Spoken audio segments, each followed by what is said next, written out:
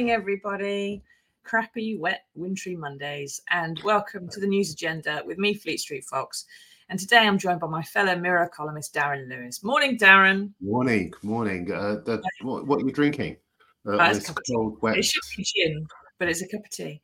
I hope you've all turned your clocks back, everybody. Otherwise, you'll be wondering why we're an hour late. And thank you for getting yours, Darren, because obviously you're here on time. Now, this is the People's Paper Review. So get into the comments, ask us your questions. We'll do our best to answer them for you. Those of you listening later on podcast will just have to wait for the COVID inquiry to report what we already knew, won't you? So what have we got for you today? Well, the Mirror has splashed on the death of Friends star Matthew Perry at the age of 54. After apparently drowning in his hot tub following a long history of addiction and health problems. There's the full details in today's paper and lots of tributes, and it's very much worth reading them to learn. There's far more about this guy than just the role of Chandler Bing. But inside the paper, there's a few things I want to discuss today, which I think will be setting the agenda for the rest of the week. And the first is on page 17, where, Darren, there's warnings of yet more bad weather and flooding coming in. Now, this comes on top of Storm Babette, which, of course, was already going to keep some people out of their homes until Christmas. Many more simply are unable or unwilling to return home. I suppose the question is, Darren, are these rain events and storms absolutely normal for this time of year, and we're just a generation of snowflakes who can't cope? Well, in a word, yes. But obviously, we've talked a lot and done a lot in the newspaper about climate change. Must just say, it's good that you have predicated this conversation with obviously the awful news about Matt Perry, and also everybody is well aware of global events as well. And they care about those events too. But obviously, this is going to affect us. I mean, the storms that are being predicted by the Met Office are going to be across down south where I live. And thousands of homeowners will be as concerned as those affected by Storm Babette were as well. And we have talked all about climate change. Just to give you some of the details, Storm Ciarán, it's on course to sweep in from the Atlantic on Wednesday and Thursday. The Met say that it's likely to bring strong winds, heavy rain, the risk of flooding across southern England and Wales. And sometimes we talk about, well, maybe we should have the infrastructure to do this and that, but sometimes you can't fight nature. And it is just a question of being prepared for what's going to happen so that we can cope with it the best way we can. Yeah, now if you're living in one of the areas that's got a flood alert or something and they're being warned to get out, I would suggest that you do actually get out if at all possible. Mike says it's to be hoped the storm is coming from the right direction this time. Otherwise, Therese Coffey won't have a clue what to do. What do you think, everybody? Are you concerned about increasing intensity or frequency of storms? Do you think this is just absolutely normal and it's just Mother Nature doing what she does?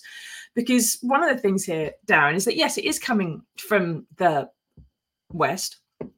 It's coming across the Atlantic, this Storm Ciarán.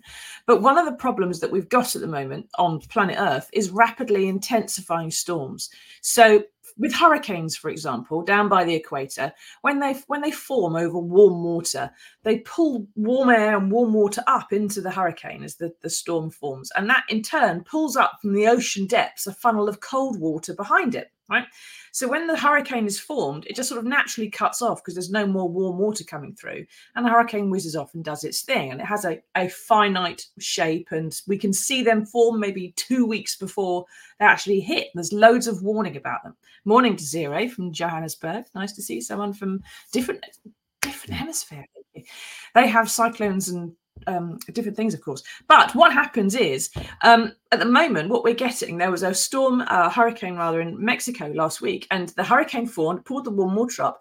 But because the sea temperature is so much warmer now, the water it was pulling up from underneath was also warm.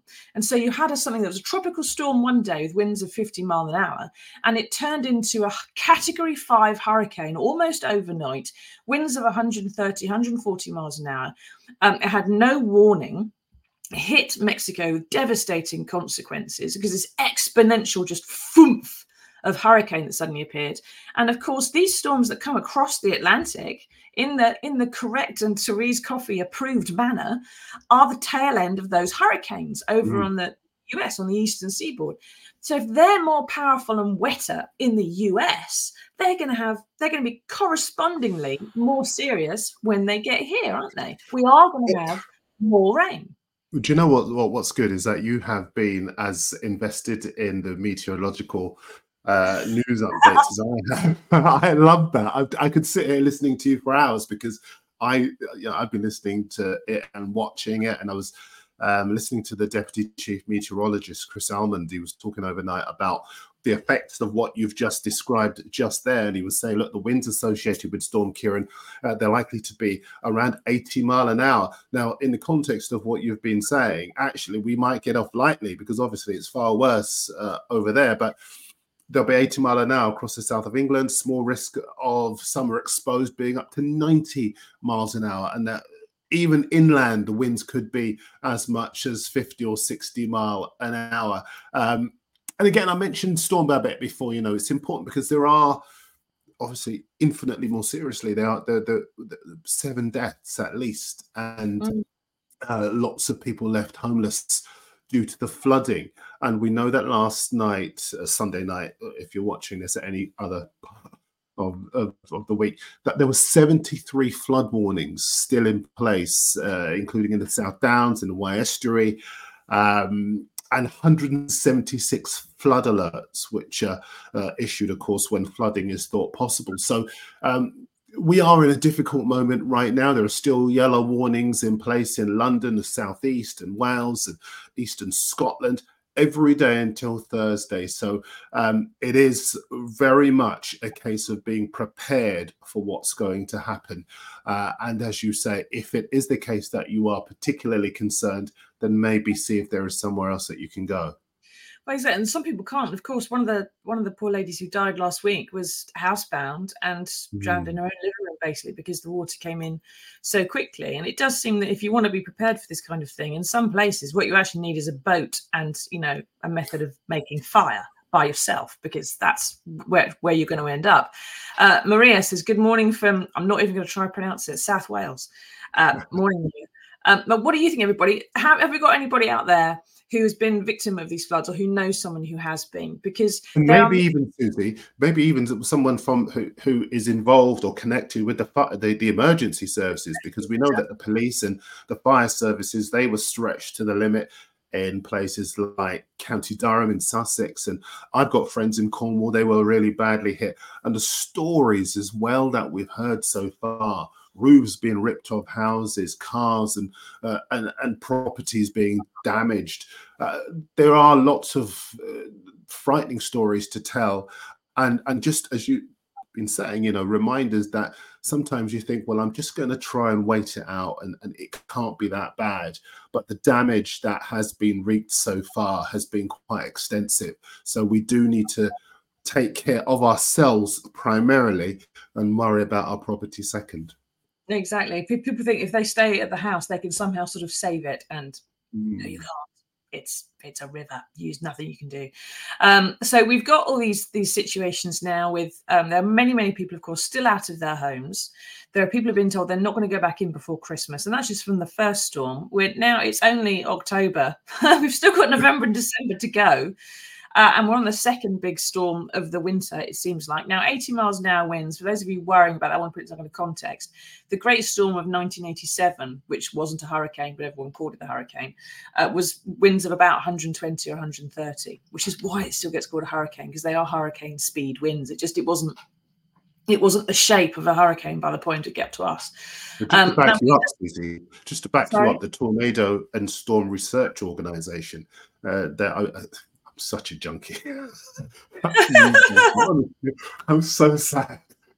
But and I obviously shouldn't be laughing. This is very serious for us and a lot of people. But I saw a piece where they were talking about doing an investigation on Sunday, and found that in the UK there had been what they describe as a definite tornado hitting Littlehampton.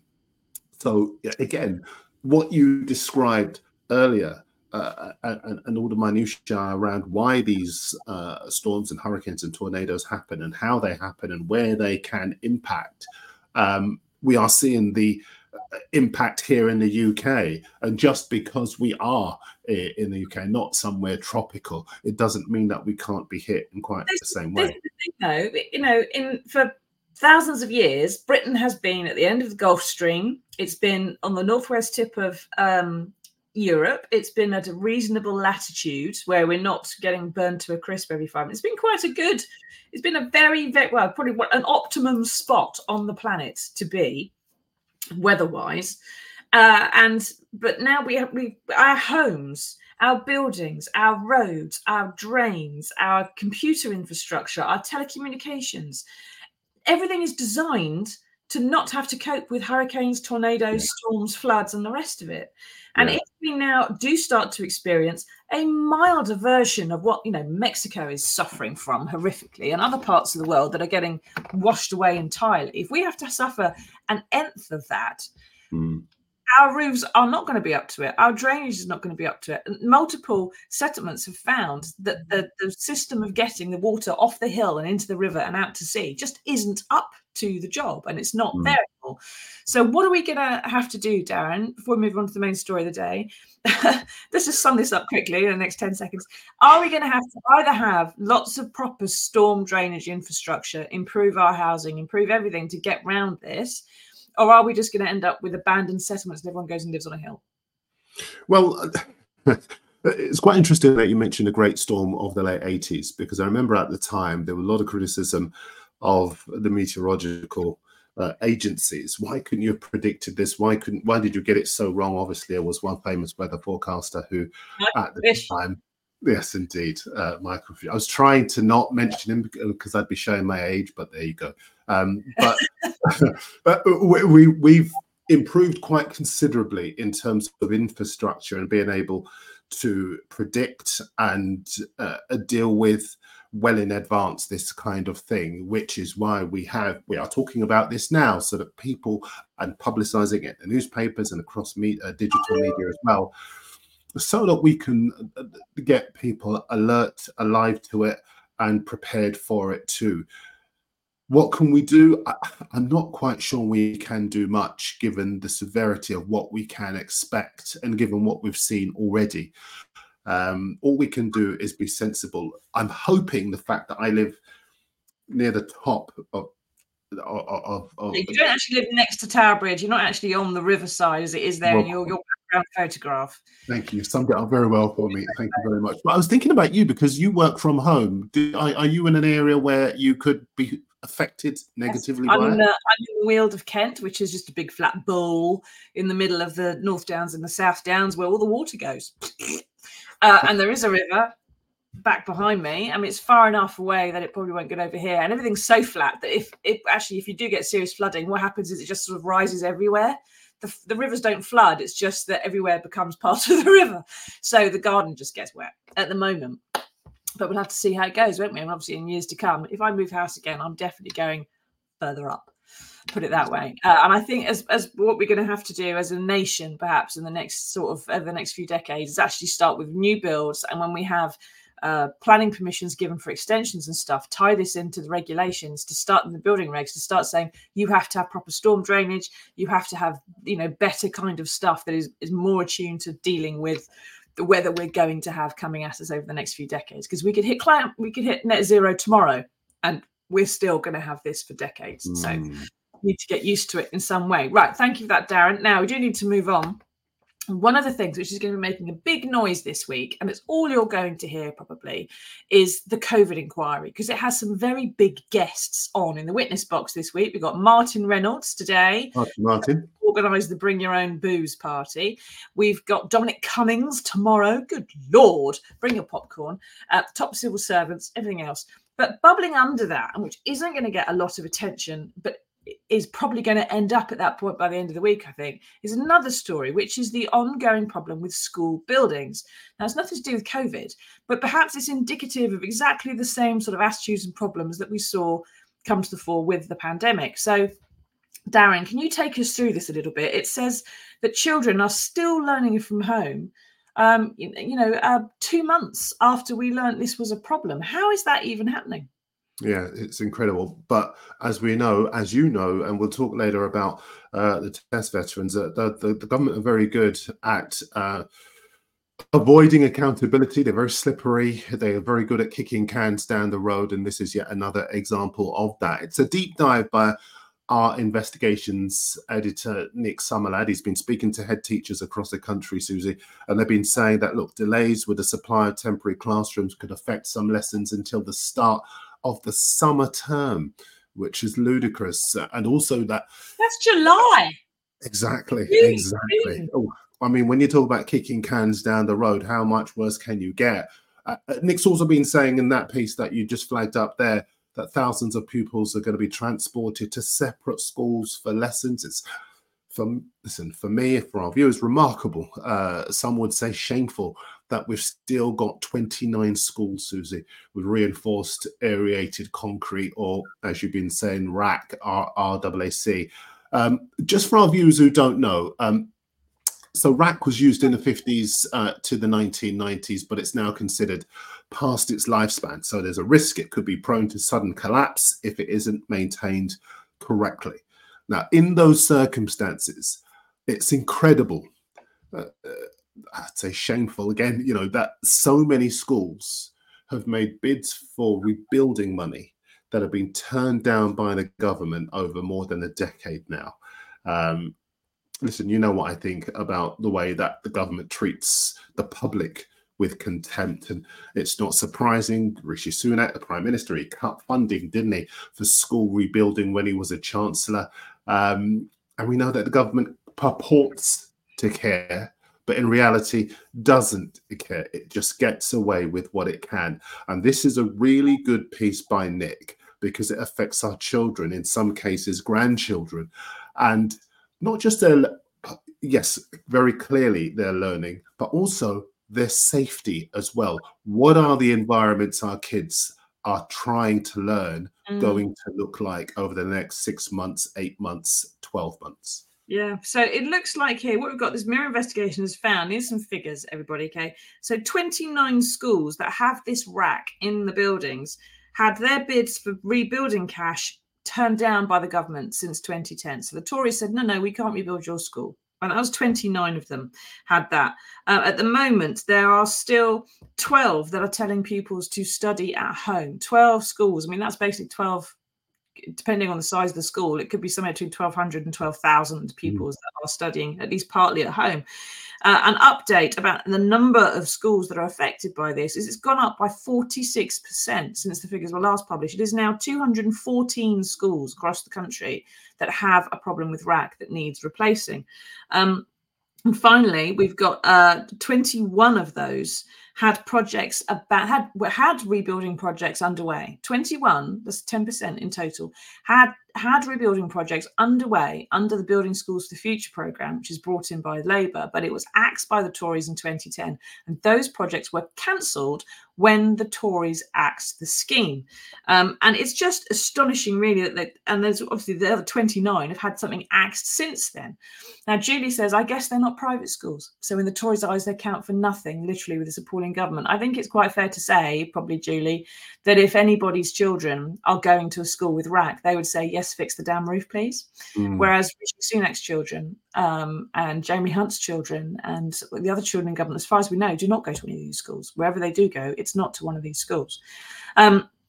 So the schools don't have enough money, it would seem, according to this, to put temporary learning spaces in necessarily, which means that some are getting bussed out of the area or their parents are having to drive them. Others are at home. Still more, of course, are in a building where some bits are thought to be safe and others definitely aren't. So they're being sort of shoved off in a corner and told you can work there, sort of thing.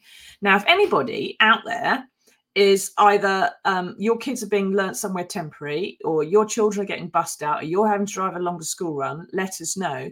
But more importantly, I think, even if your children are in a bit of the school that is, and I quote, thought to be safe, are you happy with that? Because if my child's school was thought to be safe, I'll get, well, that's not enough of a thought. I would like more than a thought, please. I would like it to actually, definitely, 100% be safe. And for the roof to definitely 100% still to be at the top of the building when I pick her up at 3:15. Now, Darren, unlike the pandemic, I suppose, this is a really simple problem, isn't it? There's a straight line solution. The roofs are in a state, they need replacing. You move the kids out, you fix the roofs. How is it that the Tories are struggling with this? Because they printed money in the pandemic. They can just make the money appear for schools if they wanted to. And they could also write it off. They say, look, we've created so many more jobs, right? It's good news in a way. Why don't they just do it? Because we have talked, you've talked, a variety of our colleagues have talked on this show about the government's primary focus, which is self-interest. And we know that with PPE contracts, we know that with a variety of questionable investments, shall we say, for want of a better term. And we know that from the many areas of our society that have fallen to rack and ruin under this administration. See what you did there? Rack and ruin. Nice. Moves. You didn't even know you'd done it, had you? There you go. Yeah. I'm here all week. Sorry, I just nailed your the problem has been there for all to see for quite some time. The DfE, Department for Education, I think they said at the end of August that there were 30 out of 147 schools disrupted, 19 delaying the start of term. I was trying to think while you were speaking, Susie, what would I prefer? I work, you work. You can see shirt and tie. I'm going about to go into the office. But would I prefer my kids to work at home with all of the negative aspects that come with that? You're missing social interaction. You're not with your friends. You're not in an environment where if you have any needs that need to be catered for, that can happen immediately. Or would I prefer them to be in a dangerous environment at school with this risk of aerated concrete, with this risk that the environment is thought to be safe? Because if something, God forbid, negative were to happen, we would all be having conversations around how could this happen? What lessons can we learn? Whereas we have the facts in front of us in plain sight. Why is it that we can't address this on a far more expedient basis? And RAC has been known about for years, of course. Just because the Tories just sort of announced it at the end of the summer holidays doesn't mean that's when it happened. It's been going on for a long, long time and not been funded properly for a long, long time. And if a school were to have a roof collapse, this week, it's Rishi Sunak that would carry the can for that, because he was Chancellor when these things were not being done. Mike says it's easy to see a huge school rebuilding project being announced in time for the next general election, probably the spring budget. He could announce it in the autumn statement as well. It's usually a bit of a smaller thing to do, but it's, it could easily be done. But can the schools really wait until spring? And then not only that, if you announce it, then it takes years to happen. Exactly. You and I both know that even if it were to be announced, it would be. I'm thinking, what comes to mind straight away? HS2. Yeah. It's easy to announce something that you may never see, so that you can attract the support of the public whose kids are affected by it. But the facts are this: the government has a long track record of promising things it simply can't deliver. And so I don't think even the announcement, I do admire Mike's optimism, although I kind of wonder whether there's a tinge of cynicism in what he said as well, and justifiably so. I can't see a situation where anybody believes what this government says around this problem. No, that's the trouble, isn't it? It's one of those things as well, I think, and I think Mike's probably right, is that there are a lot of announcements coming out of the government at the moment about things that they will do. For example, £2 billion of funding commitment to the NHS that isn't actually backed up by any maths. There's no sums of money for it. HS2, not just stopping it, but actually, making it impossible to start again. And this kind of thing, they could announce a big schools rebuilding project that would cost billions, sound very macho, and then Labour's got the opportunity to either find billions and borrow to do it, or cancel a school rebuilding project. Find the billions for the NHS, or raise taxes, or cancel, or start cutting the NHS. These are things which is basically Sunak sowing the earth with salt on his way out the door to make it more difficult for Starmer. I feel pretty bad. I feel bad for the country because we're all suffering as a result of basically what's politics. It's party politics that's being played here. But one of the problems that I'll just point out before we move on to good news, which we'll do next. But one of the things is the school in the pieces mentioned that it's costing £1 million a year just for one school to have some temporary classrooms. Now, those temporary classrooms won't arrive until March for the work that will actually to replace the roof of the school, which will cost 420 grand. Now, that triples the cost of the actual problem. School may not even be as it was by the time you get to the end of it. And of course, if you then decide you want to rebuild the whole school anyway, that's going to cost you millions more. And those kids will have to go somewhere else for like 5 years while that's being done. And so for the sake of some macho political posturing, we're going to rebuild all the schools. You could just fix the roof for 400 grand and they'd be back in it next term, right? Not an issue. But this is it just beggars belief to me that the Conservative Party, whether you vote for them or don't, they have a reputation for financial probity. It is filled with people who have made themselves rich by counting all the pennies very, very carefully. And it beggars belief that they have been so profligate, so wasteful, so short-sighted with other people's money to behave in this way. Kelly says the competence means nothing to these people. It damn well should. It's the whole point of the Conservative Party is they're supposed to be competent and good with money, and they're not. Julie says, I can't believe anything they say about everything they say they'll promise. Well, they just promise stuff, Julie, and then they're going to leave Keir Starmer with the bill. It's a bit like going into a restaurant and saying, everyone can have lobster, and then running off and leaving Keir Starmer as the only person at the table with a wallet. And whether he's got the cash or not, suddenly he has to pay for 60 million lobsters, doesn't he? Anyway, we do have some good news in the world. We have managed to find something for you. It's about my beloved nuclear test veterans, and here it is.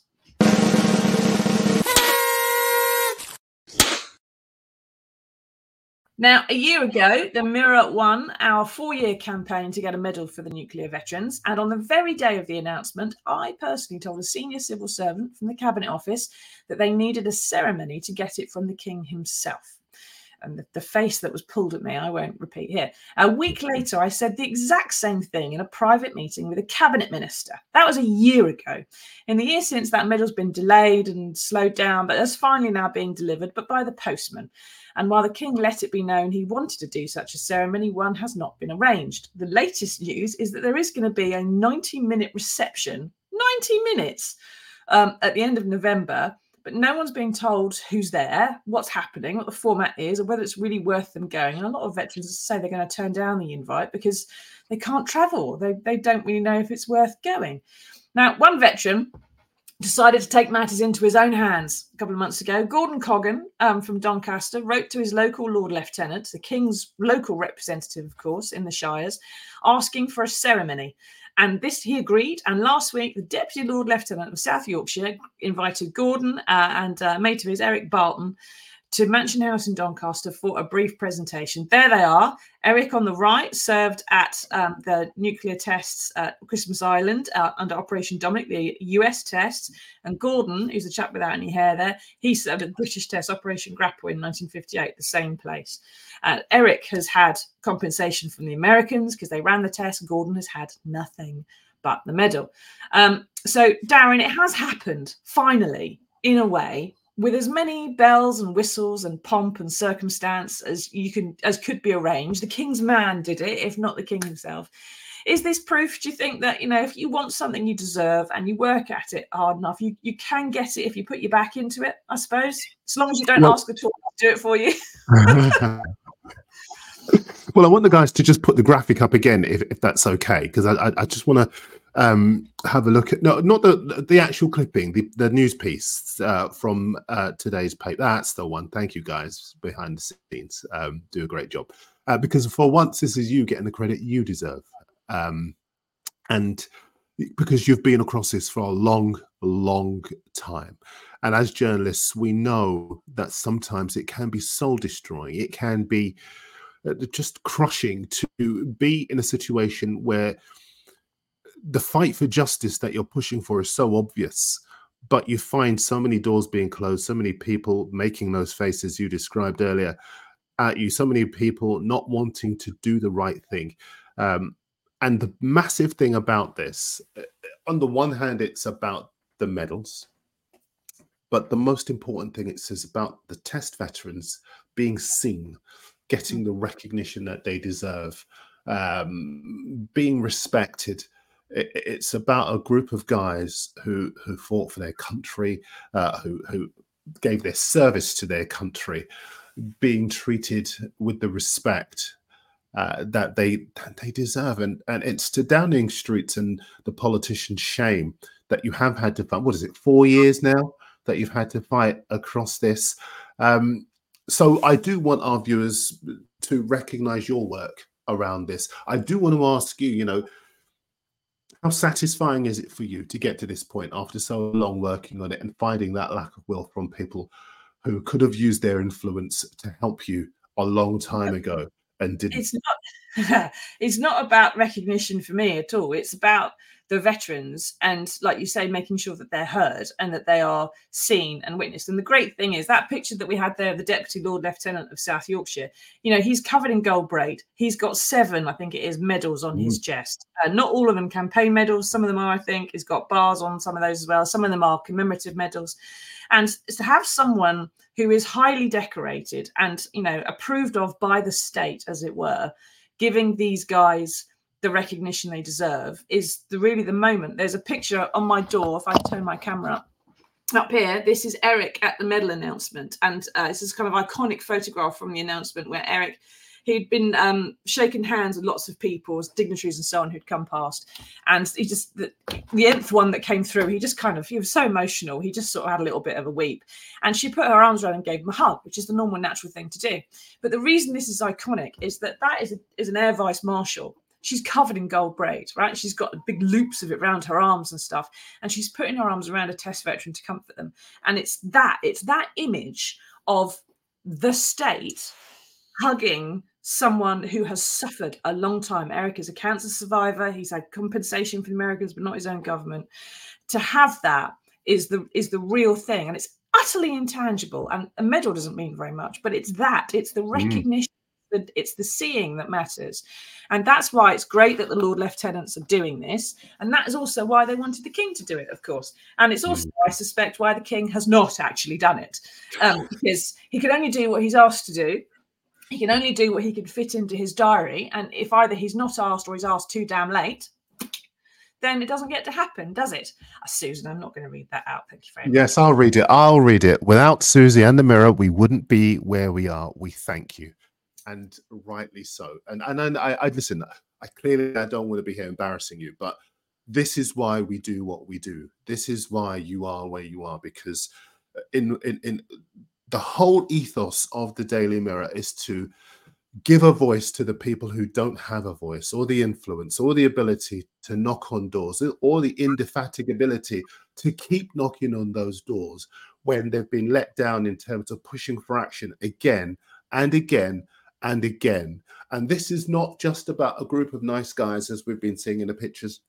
This is about our fathers, our grandfathers, the people who matter the most to us, who mattered most to this country, actually being seen, as I've said.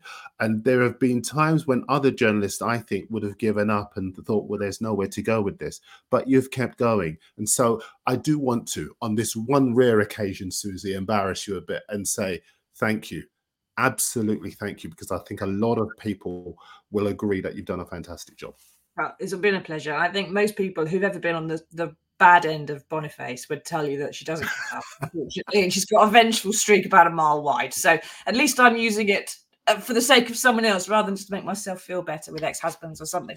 But if anyone is interested, those veterans are still fighting for the truth in terms of their medical records, which are being illegally and unlawfully withheld by the Ministry of Defence. If you want to support them, you too can get a Nuked Blood Scandal badge. You can get Nuked Blood Scandal t-shirts and merchandise, profits of which all go to fund their legal case against the government. Go to labrats.international, go to their shop, and you can buy it and support it too. Thank you very much, Darren, for everything you've said today and helping us through all this. Thank you, everyone, for taking part. Thank you to the Deputy Lord Lieutenant of South Yorkshire, who has done what the politicians will not do. And let's hope that that reception, and the reason that we can't hear any more about what's happening there yet, is because there is going to be a royal and they can't tell us for security reasons. Let's hope it's that. Let's hope. Although I suspect if that was the case, I would get a we can't tell you for security reasons.